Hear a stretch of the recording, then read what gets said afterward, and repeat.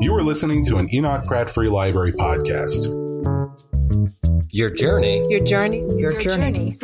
Starts here.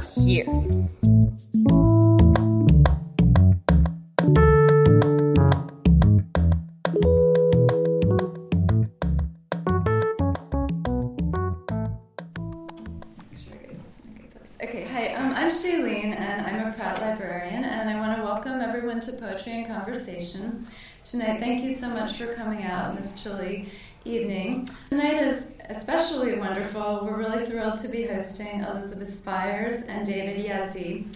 They're each going to read for a little while, then we'll have some Q&A from the table here, and then they're going to read some closing poems, and afterwards there will be a bit of time for you to buy their books. So I'm just going to begin by introducing David Yazzie. David Yazzie's most recent books of poems are Birds of the Air and Black Sea, both from Carnegie Mellon. His verse play Schnauzer is forthcoming from Exut Books. He is chair of the writing seminars at Johns Hopkins, and he edits the Hopkins Review. In a poem called Mirandy's Bottles, David Yazzie writes about how the painter uses images of wine bottles to suggest so much else. What sighs beneath the surface, even there, of the unillumined world where it comes clear. His own art also seeks to expose what sighs beneath the surface, particularly what is dark in people, what we have hidden, forgotten, or distracted ourselves from on the darkest part of the block. In a poem called The Long Coat, which feels like a novel compressed into 11 lines, the speaker imagines a woman walking away from him, as young again buoyant, before he returns to a sadder perspective, and I thought I saw you walking away. In A Stop Before Starting, the speaker steps off a train to experience a hint of nature in its purest form before urban life sweeps him up again. I never saw the place, though I remember thinking, this is Switzerland, and took a mind shot of the pines, breathing in the cold, as the porter whistled at us to reboard. Each poem has secret worlds inside it, which it opens to reveal. Like the foldings that produce the paper bird in the poem The Crane, the secret interiors of the poems give them their richness. This unleaving makes of what's before something finer and finally more. What a thrill it will be to hear his gorgeously musical work tonight. Please help me to welcome David Yazzie.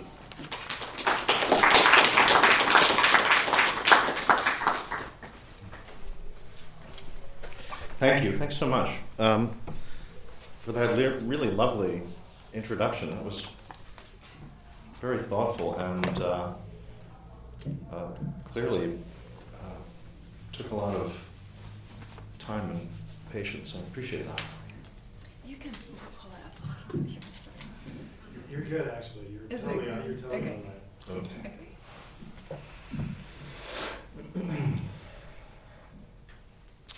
I should have maybe done a little tech rehearsal beforehand, but this seems to be working out okay. So I'm going to read two love poems in the time that I have.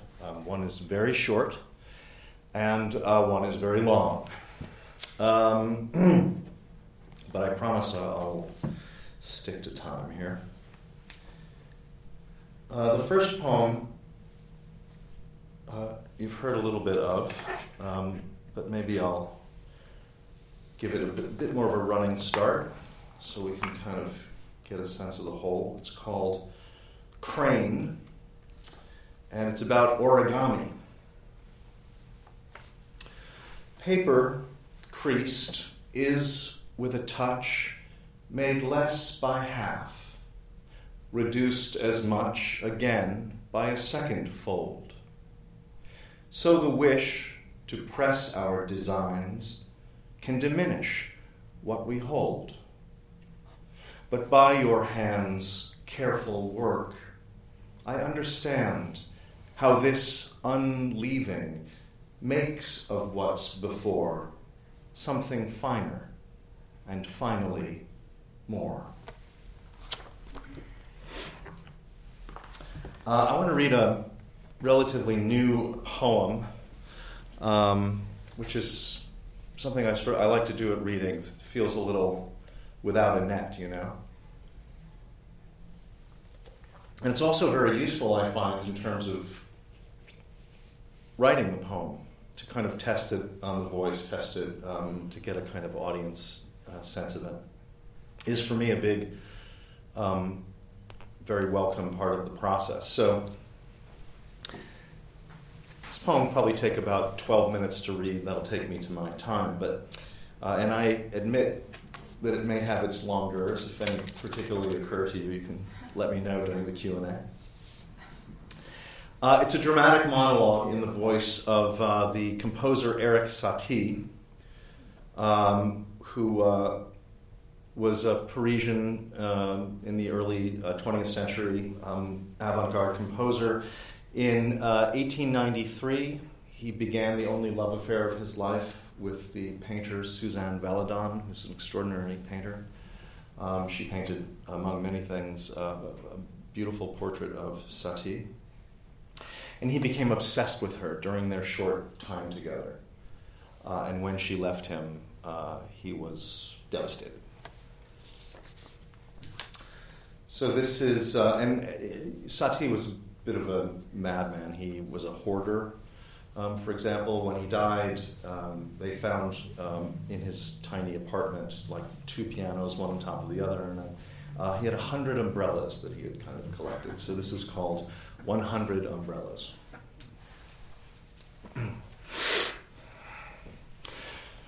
Oh, and also he didn't have any money, so he had to kind of move out of town. And this is sort of, it starts off kind of, he's bemoaning the fact that he's sort of been kind of kicked out of Paris because of finances. 100 Umbrellas. After so long, I have finally arrived. Exactly where? Well, here. Yes, here for sure. A lampless street, an obscure neighborhood, outside the walls, an hour's walk from town. I gave up town. No. I gave up town. Now what do I have left? A tiny dollar I've fed on for decades. This pang is now the full scope of my gift. But thankfully, that's nothing at all to you. I'm so glad you're here. You're good to come. I've been turned down before, yes, many times, by women who could clearly use the money, artists' models mostly, like she was. That dress you're trying on should fit you well. It's stolen from the Ballet Russe, a get-up that Basque designed for Boris Godunov. I took it last night from the costume shop. It's possible I had a bit to drink. Did I tell you that I'm writing ballets now? Me and Picasso. Yes, and Jean Cocteau, that imbecile. So earnest and effete. Pablo's more my taste. He's devious. And yet, his sets of cardboard cubists, so, well, striking in a nonsense sort of way. His kind of nonsense, though, makes too much sense. Perhaps you'll come one night. We'll go together. And please don't worry, with that screen between us, you can be discreet. It's Japanese. Do you admire the work? Indoors, it's cherry trees. Outside, it's snow. And freezing rain. Then, finally, merely rain. Rain. Sleet. Rain. Gray water threads the jet-black paving stones in rivulets around the egg-shaped cobbles, then back together and apart again before joining with the torrent in the gutters, churning downhill like springtime in a valley. Have you been to the South? One day you will. When you're older, you'll love the Alps. You think I'm joking, but I never joke. I sometimes smile, though that's by accident.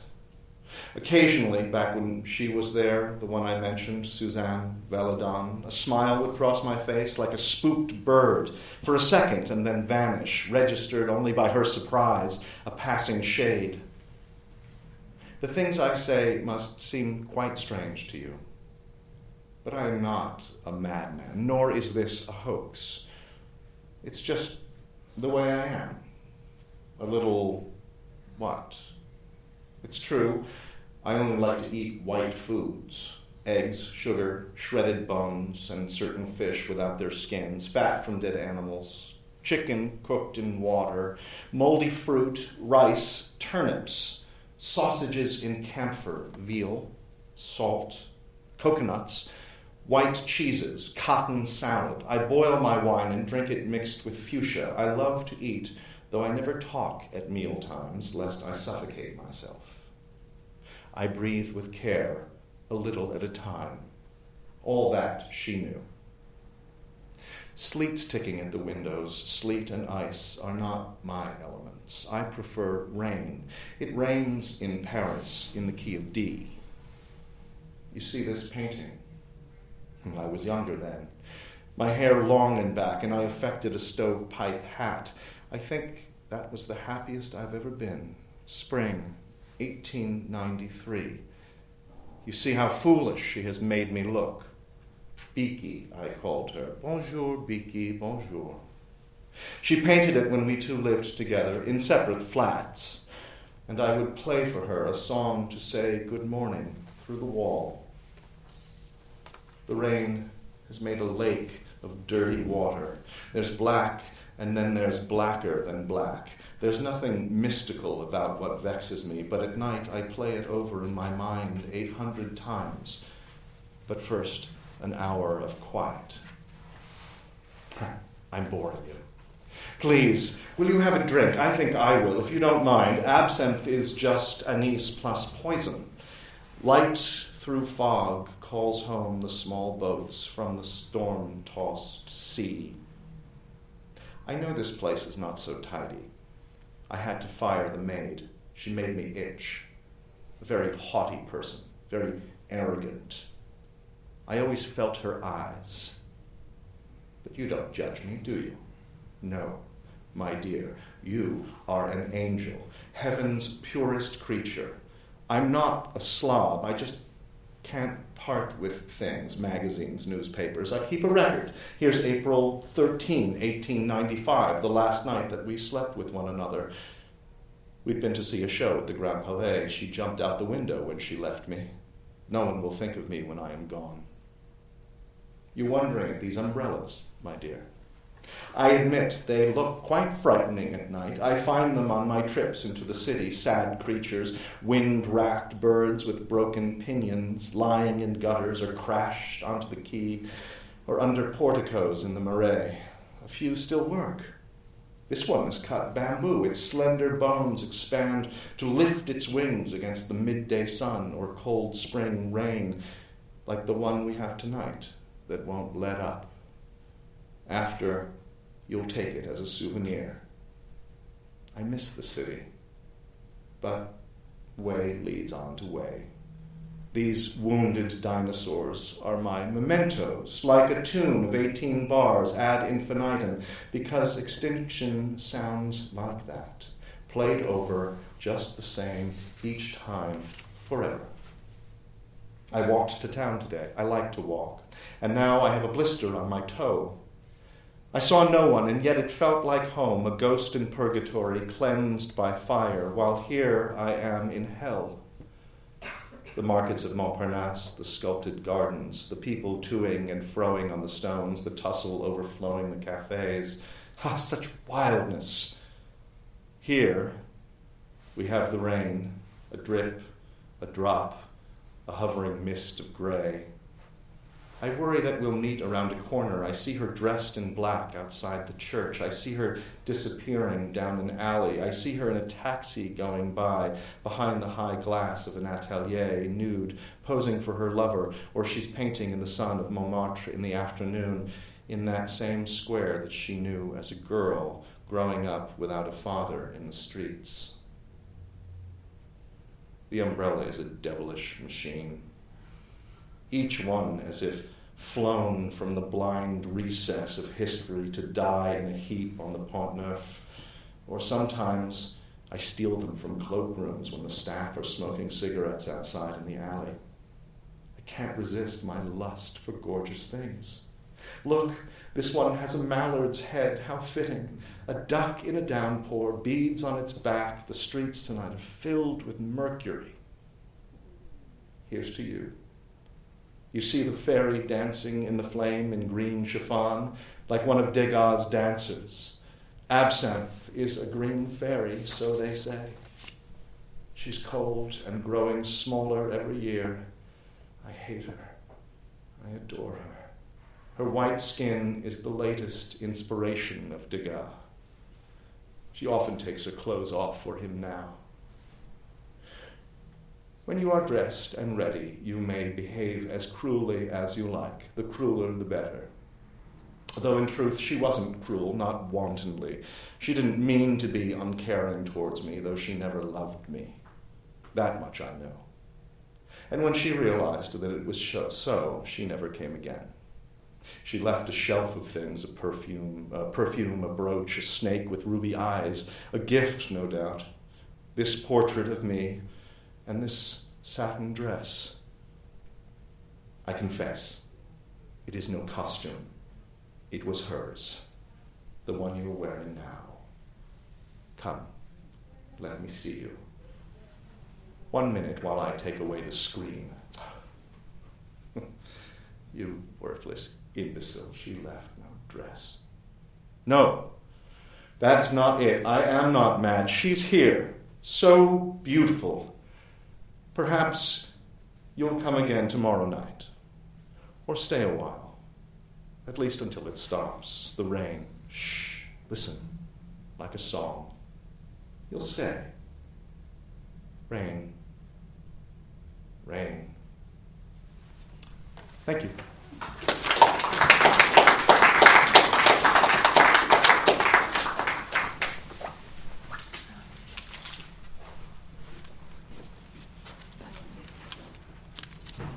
Well, thank you so much, David.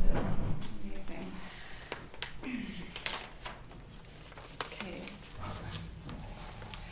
Now I'm going to introduce Elizabeth Spires. Elizabeth Spires is the author of 7 poetry collections: Globe, Swan's Island, Annunciad, Worldling, Now the Green Blade Rises, The Wavemaker, and newly published, and for sale tonight with some of the other books, A Memory of the Future.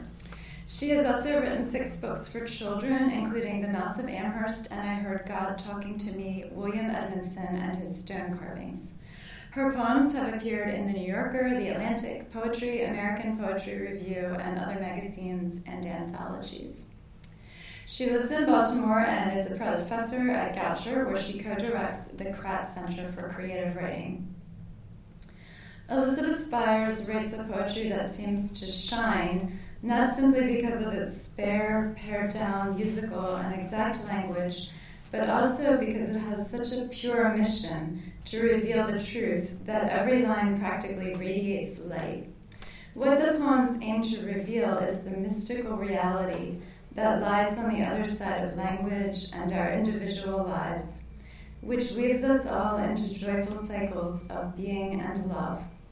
As she describes it in one poem, this truth is the word inhabited but unspoken, like a bell unrung. Elsewhere, it's the moment when each of us steps out of the frame in which our story has been written. At that moment, she wonders of herself with a lovely rhyme. Then will I know the story in its entirety, know all that I need to know, the now that is snow. Though fascinated with the universal and eternal, the poems also treasure the particular and passing, from the white peacock whose tail spreads with a sound like sibilant wind, to the inchworm who measures and seems to know her. Of the cicadas that visit Baltimore at 17-year intervals, she writes, they left gold carapaces behind, they left a silence in the mind that deepens as the years go on. Like the gold cases of the cicadas, Elizabeth Spires' radiant poems inscribe our minds with silence. Please help me to welcome Elizabeth Spires.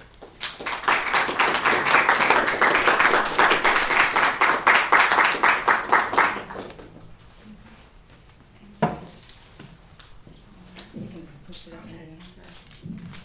Thank you, Sharon. And I just want to say I'm so delighted to be reading David friend becoming one. And he also, one of some of his other hats are poetry editors, so he's been very kind to me in that regard as well.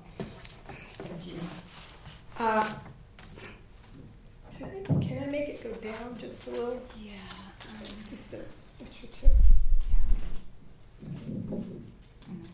If you can. You can tilt it down. Do you know how to do that? I'm sorry. Okay. All right. Thank you.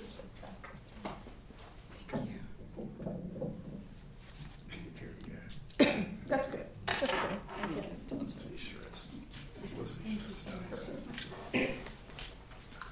I'm going to read some shorter poems that don't have anything terrifically long. And except for the first poem, I'm reading from A Memory of the Future, which is my new book.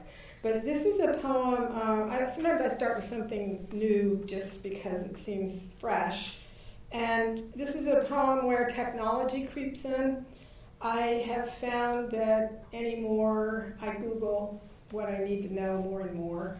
And I started to think about what kind of questions could you ask Google that Google couldn't answer. Okay? And so this is just a very short poem comprised completely of questions. Questions for Google. What does it mean and why does it matter? How do I get from here to there? Where's the line that cannot be crossed? Why is the first time the best?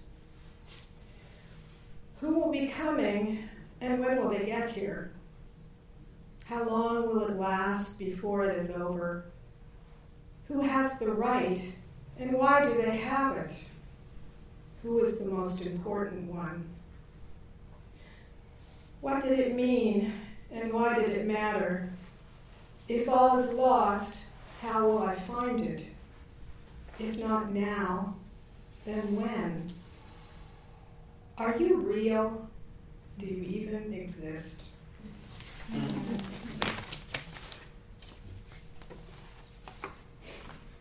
This book, it's not all the poems I wrote the past 10 years, it's maybe half of them. A lot of them didn't suit me. I became more interested in Zen in the 10 years that this book was being written. And in the middle of those 10 years, I was on a sabbatical in New York and was looking at Japanese artist books at the New York Public Library.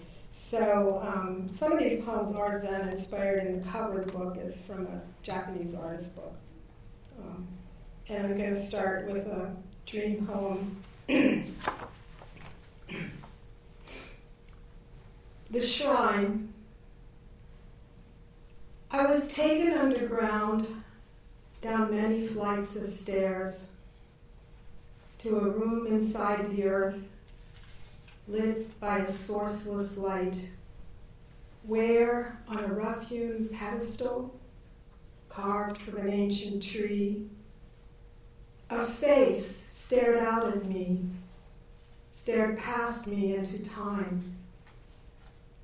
Someone had made the shrine, a woman, I thought, like me, her gray hair wild, unkept, as she worked the wood with gold to make a precious overlay.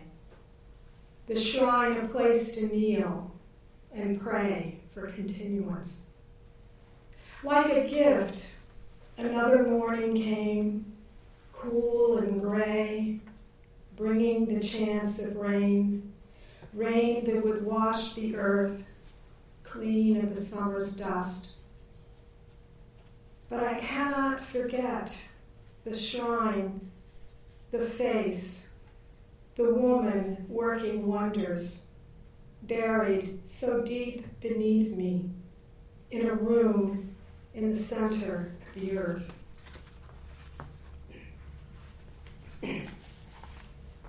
This is a poem that came out of teaching.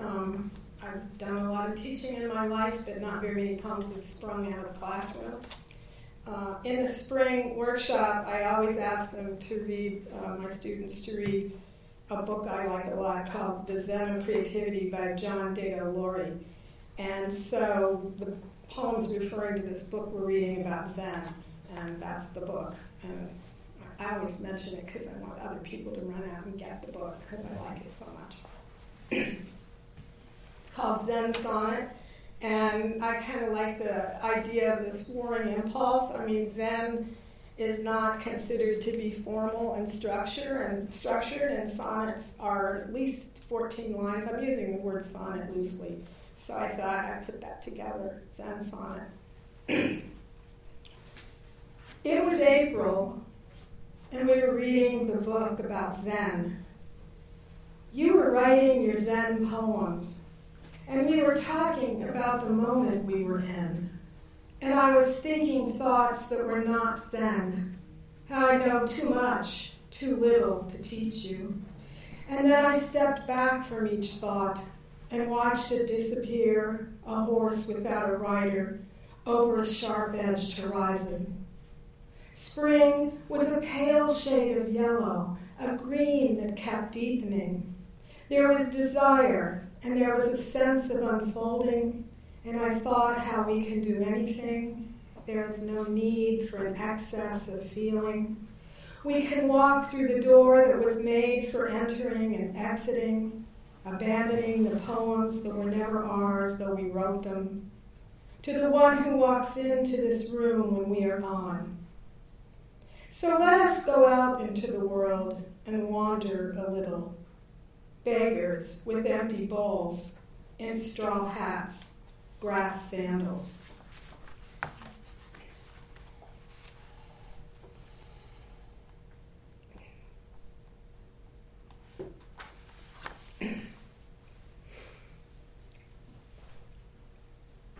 They drive through childhood in their little cars.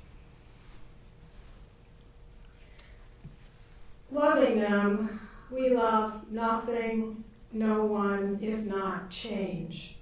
As they drive through childhood in their little cars, steering so seriously into the future, while we follow a few steps behind, tripping through days and weeks and years, watching as they suddenly speed up without a glance backward, without waving goodbye. Not to grow older, not to grow up. Once safe in my kingdom of cocoa, I wished for that, but years pushed me roughly out the door. I drove away in my little silver car, gripping the wheel too tightly, steering so seriously into the future, without a glance backward, without saying goodbye. Older now, we know, if we know nothing else, that we love them as they were and are, though what they are keeps changing. We can't keep up. How seriously they pedal their little cars into a future we won't be part of. In a moment, a turn ahead will take them out of sight. As we follow for dear life, practicing our goodbyes.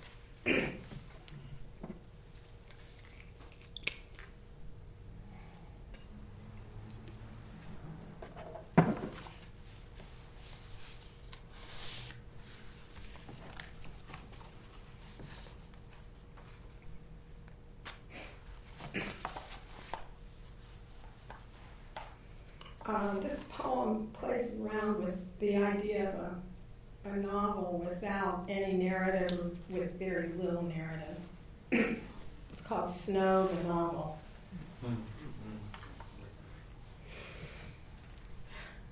And I know there is a novel called Snow by Orhan Pamuk. I haven't read it yet, but I know it's good because I heard it's good. But this has nothing to do with that novel.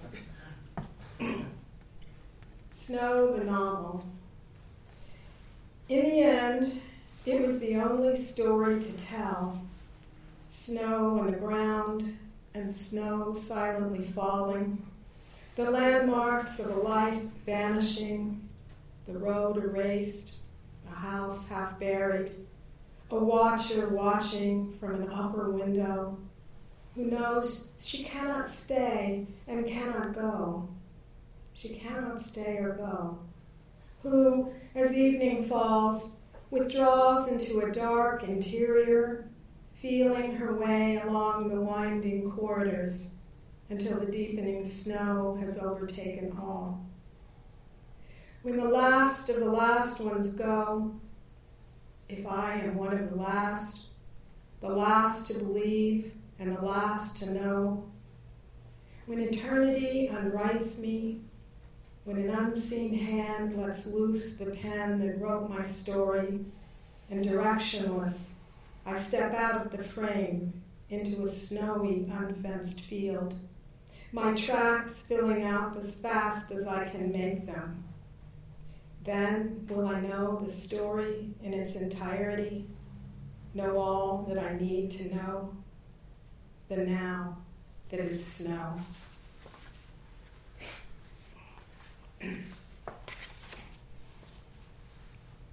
Starry night. Their light keeps traveling on. It will never darken. Forever will it travel into far reaches, cold corners, farther than light has ever gone. All the stars that have ever shone are shining still. Their light doesn't die, no, never. The stars assure. In darkness is no peril. Like lighthouses no longer there, stars that went dark a long time ago are shining somewhere. Their light travels on, something to hold and keep holding. As we hold on to ones who have gone on, like lighthouses no longer there, their light doesn't die, no, never, keeps traveling on. As we stumble and shine and remember looking up. And I'll read two more poems before we do some questions, and then we'll come back and each read a poem. I am a person who likes riddles very much, and I've written about 75 riddles, but most of them have gone into two children's books. But there are two riddles in this book. I put the answers in the back, so if you want to know the answer, you can always buy the book. No, I'm just kidding. So this is one of the riddles. You are the bright one, my dearest possession. Speechlessly, you offer up your pictures. Joy, sorrow, terror too. You are both one and many, a hoard, a chest of jewels, some light-giving, some taking the light, until I lose myself in darkest night. Oh, who will perish first? Me? You? Though some do, I pray never to outlive you. Somebody did guess the answer to that riddle, hearing it without peeking, so I was impressed.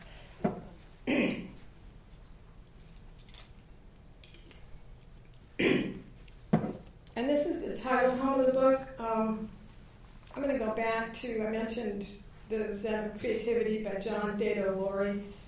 In that book, he made this comment. He said, I'm quoting, "One of the beautiful aspects of Asian poetry is the vagueness of its languages."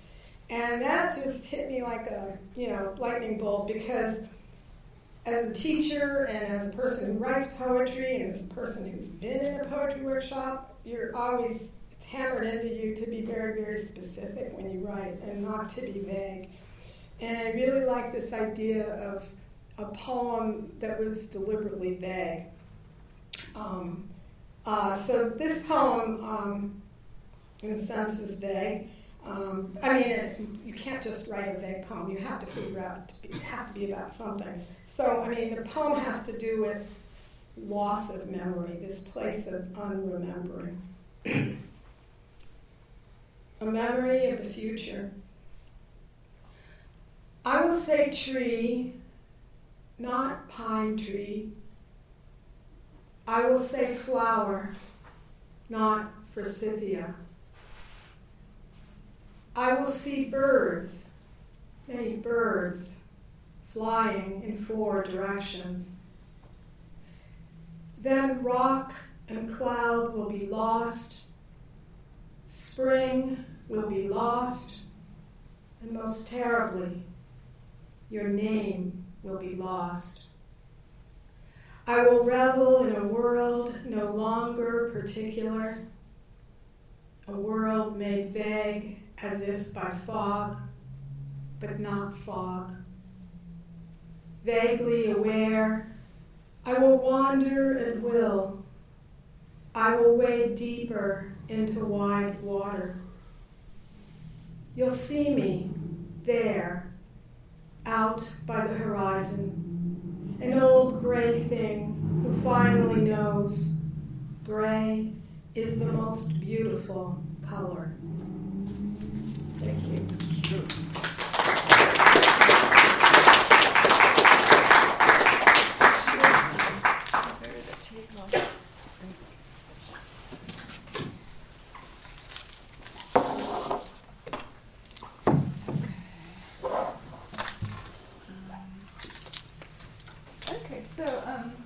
People who have come to our readings before know we usually get another mic that we pass around for the Q&A, but I didn't get a third mic tonight, so we'll all just project.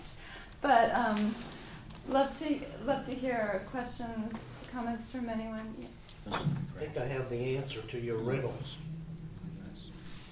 Pardon? I think I have the answer to your riddle. Okay, you didn't peek, right? No, I'm kidding, I'm teasing. A red wheelbarrow. No. Or maybe a white chicken. What? No, you said a red wheelbarrow and I said a white chicken. A couple of questions. Have any of your editors, any of your publishers or editors suggested editing? And my second question, what do you think of the poetry of John Ashbery? Do you mean when you're getting a poem accepted, do I get much feedback about ways I should change it?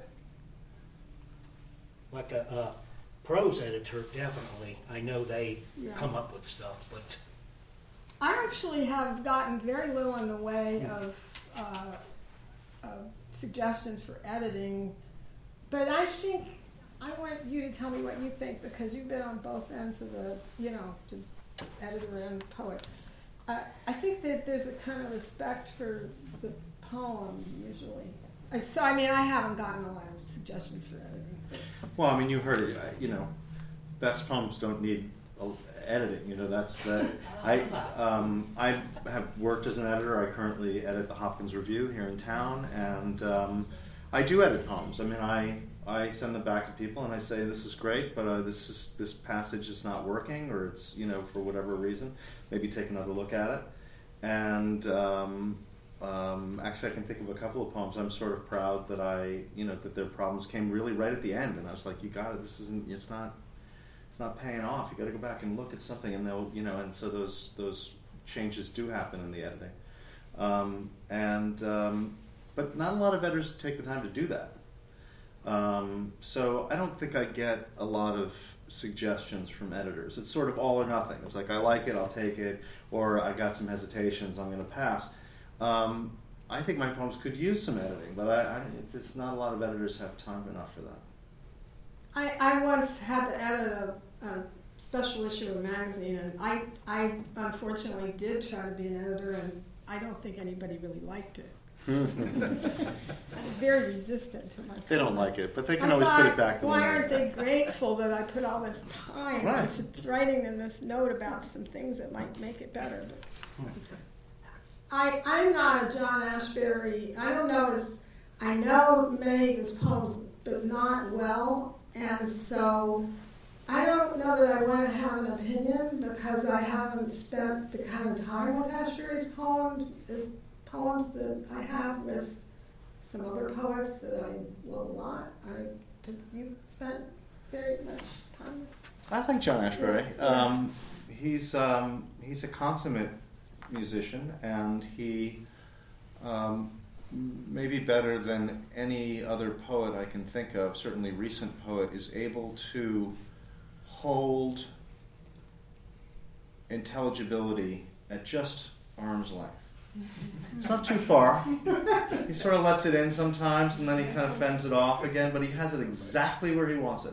And there's sort of an interesting tension and dynamic in exactly where he holds sense. And he has a brilliant ear, and nobody can do that. He's the only one who can do that. And so he's interesting. On the back of the book? Yeah, it was just kind of like right. But I don't go to read John Ashbery for the same pleasures that I read, other poets. I get different things from them than I get from him. Thank you. Very good presentations. Interesting question. This past weekend we had the annual Alien Convention at the Baltimore Convention Center. So my question is there's so many people looking for something new, coming from what's in outer space or UFOs or do they exist, whatever. So if you were writing a poem or poems about it, what approach would you use? Not knowing, of course, we don't know what could materialize. Well, there's a whole school of poetry devoted to this, the Martian School of Poetry. I recommend it. Craig Rain, Martian Sends a Postcard Home. Yeah. It's like the best known poem by that school. Yeah. Right. So it's already been done. David, would it be stupid to ask you about Robert Browning? No, it would not. Though I feel like I should love Browning more than I do, considering how much I love writing dramatic monologues. But it's weird, influence is very weird. It's not, I think it's not quantity, it's quality. And I think that My Last Duchess is just one of those perfect poems that, I've always admired. And so I would not discount that as being something that's that percolates when I think about writing dramatic monologues. But I don't, having worked a little bit as an actor, there's a lot of, I enjoy the opportunity to ham it up, so I try and, whenever I can make an occasion for that. And sometimes, there's a little bit of Shakespeare, a little bit of Frost, a little bit of all those guys that I love. But Browning, Yeats, drama used to be such a big part of poetry. It's sort of not in the same way anymore. Yeats thought the drama was the height of poetry, that's really where it was at, that was where the rubber met the road. But, Russians still do it. Who's that? The Russians still do it. Yeah, they sure do. Yeah, absolutely. Maybe it'll come back. For more than a few poets. Maybe. Though it's tough. Now if you look in the, the Princeton Encyclopedia of Poetry and Poetics, you look up lyric poetry, and I kid you not, it says essentially all poems now are lyric poems. And it's true. That's that the earlier editions of the Princeton didn't say that, but now we've come to a point where sort of all poems are lyric poems, and it's weird if you're doing something slightly that's not. But there's an opportunity though. Ned. Hey, Good to see you. Huh? Good comments on Ashbery too. Oh, I know you like it. I do. Many of us, of course, wait for your poems, and it's exciting that there's a new book out. So I guess I was wondering, as someone that loves Robin Hitchcock and likes to buy his albums filled with unreleased material, I'm wondering whether your unreleased material is just not coming together in a way that connects it for a book, or whether some of it was unfinished, or whether there is kind of the nucleus of a book that may come out a little sooner. Well, can I be roundabout? Yeah, please. When I can't get a poem finished, I have a green chair in my study. It's up off the floor, and I just put the drafts there, so it's just stacked underneath the green chair. And sometimes I take the drafts out, And sometimes something happens, but a lot of times it doesn't, and then I put it back under the green chair. There's a poem in there about old poems under the chair in the book. But, because one day when I was riffling through those drafts, I saw a tiny little bug, and I couldn't figure out how it could live there. It was just a little bug. I don't know. That doesn't answer your question at all. I don't think I'll do another book very soon. I think there should be sort of a mystery novel, though, called The Green Chair, where things sort of disappear and mysterious creatures. Yeah, I was avoiding kind of just the heart of that one. Go ahead. Sort of to elaborate on the same question, actually, a little bit. You alluded earlier that half of the poems you've written didn't really seem to suit you. I was wondering if you could elaborate on that. That was well put. I liked that expression, that they didn't suit you. I thought, I know what you mean. Well, they weren't like word perfect. They would have places that I knew either the phrasing wasn't right, or I knew I needed there to be more. Maybe like if you held up a piece of Swiss cheese or something and there were holes in it, and then I would struggle to find what went there and what the phrasing should be. And if I can't find it, then I don't know. I always know. I don't mean I'm right. I just know if it feels right to me. If it feels like it all clicked into place, you have to use your own judgment unless you're part of a writer's group, which I'm not. But even if you are part of a writer's group, you still have to use your own judgment. Finally. So, I don't know, when you are having trouble with a poem, is there a way to describe the trouble? It's just gets the smell check, It's like, no, thumbs up or thumbs down. It goes in that folder where they no longer emerge. They don't emerge from again. Under the green chair. Under the green chair.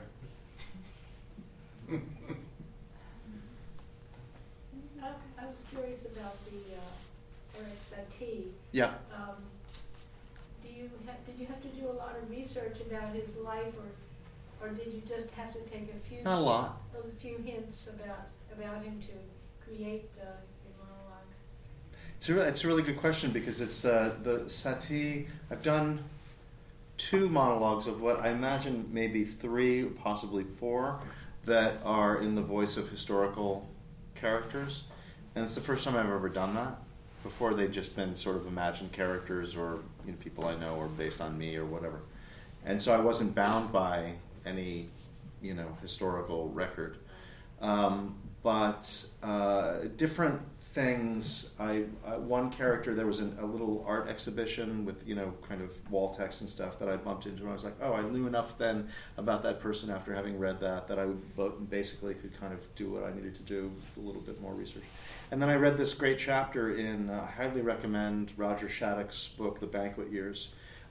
It's extremely brilliant book, and there's a chapter on Satie, which actually I probably need to footnote because I took quite a lot from it.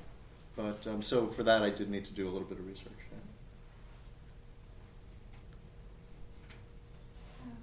Any questions here for more? Yeah. What living poet do you just love?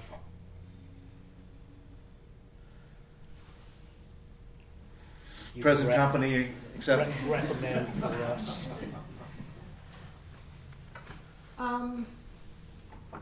Well, I would have to say more than one. I mean, Go ahead. Oh, okay.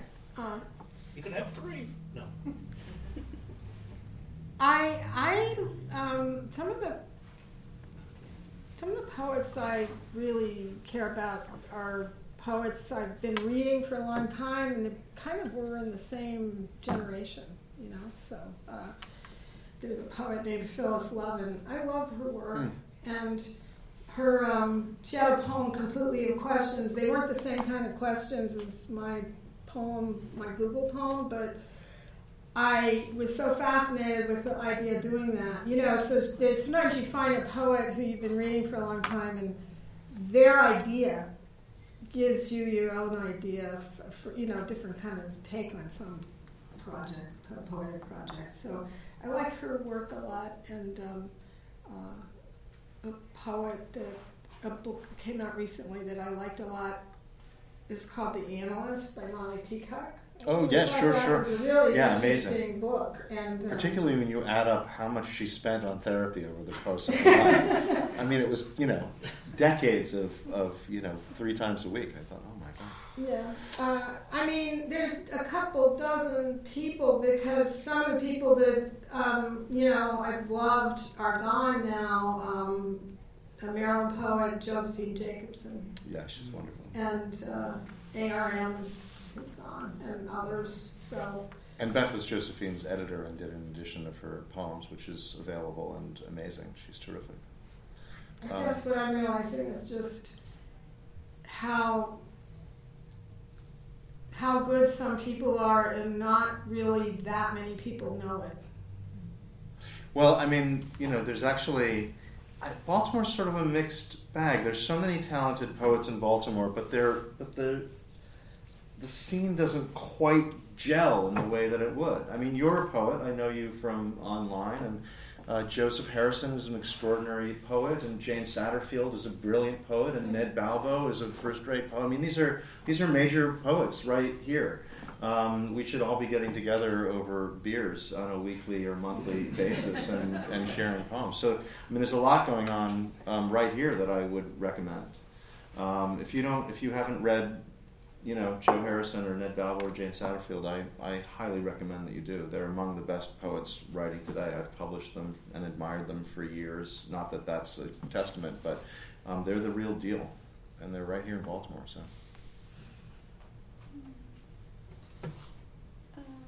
Well, that could be a good note to end. Did anyone want to? Yeah, we can move to closing poems if you're ready. Oh, right. That was a great Q&A session. Thank you, everyone. Sure. No, thank you. Yeah. So each of the poets is just going to read, I think, one more. Sure. Poem. Yeah, or you can read right from the table if you'd like. Oh. Yeah. I mean, unless you'd rather. No, switch it's there. good. Yeah.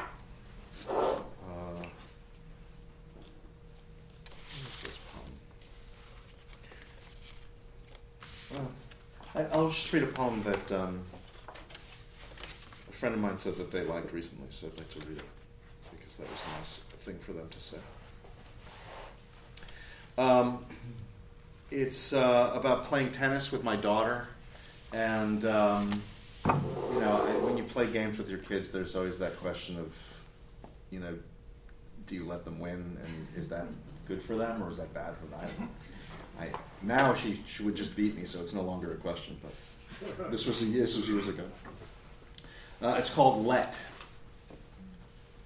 Across the net, she wilts and falls behind. So I let a few balls slide by in the midgy air and drawn sky of late summer. Is this letting her win a Judas kiss, the warm sin of fooling too far a daughter who, slow to laughter, stakes all in all on a game? She's tall. I call her name to snap her back from the place she goes, blurring the odds, ace, game, set. Her stride returns as I abet her. She learns no lesson, nor do I hint at helping. After we sprint on the road home, our run hung with gold silk, spun by spiders in patchy pines, the threads glint in sidewise lines, cinches borne by the air, so loosely worn, they're hardly there. That's one of my favorites. Oh. Okay. This is a little longer. No, it's just 2 pages. It's not like 10 pages. When I turned in A Memory of the Future, I dedicated it to a professor I'd had at Vassar who became a lifelong friend. And then right after I turned the manuscript in, meeting a deadline, I wrote an actual poem that was for him. So that's what I'm going to read, because I kind of wish it was in the book, but sooner or later it'll be in a book if there's another book. And it takes place, if you've ever been to Poughkeepsie, maybe not a place you've ever been, they have a mile-long walkway across the Hudson River. It used to be a double railroad track, and they turned it into a park. So that's really, it's kind of an incredible experience to have a mile, the Hudson's so wide, and so this starts out there. Remembering Poughkeepsie for William Gifford. The river, always the same, never the same. Poughkeepsie, a place north of where I am. To remember you is to remember Poughkeepsie. To remember Poughkeepsie is to remember the river. I am downriver now, and you are a memory I carry everywhere, both light and heavy, the way memories are. Light and heavy, that day in December, bitterly cold, the river shining, gray. We were the only ones out that day, two tiny figures bundled against the cold, crossing the Hudson on the walkway. Halfway to the other side, you stopped, had to turn back, but I went on. Nothing would stop me. Tapped the far shore quickly, came back to where you waited, cold, ready to call it a day. There used to be words for what I want to say. You knew me when there were words. Words there for the taking, like stones along the river, there, and there, waiting to be picked up and arranged into a speaking coherence. Now I search and search for the right ones, choosing one, then another, turning them over in my hands, because words are all I have, but words are not enough. Light and heavy, you, a memory now. But to exist in memory is to exist somewhere. To exist somewhere is to be carried. As a father carries a daughter who, from the first day, grows heavier and heavier, you carried me through years. You were there in the background, watching as I went off and made my way. Now, as a daughter carries a father, I carry you. You are light in my arms and growing lighter. Substantial, insubstantial, you are carried and remembered. You waited to cross the river. I wasn't there. It was summer, August. You crossed alone. But it wasn't the same river. It never is. A day will come. A day when days will fall away. The heaviness, the pain and loss. You and I, on the same side of the river, but not this side, not bitterly cold. No, always the same, never the same. We will meet on the other side. Thank you.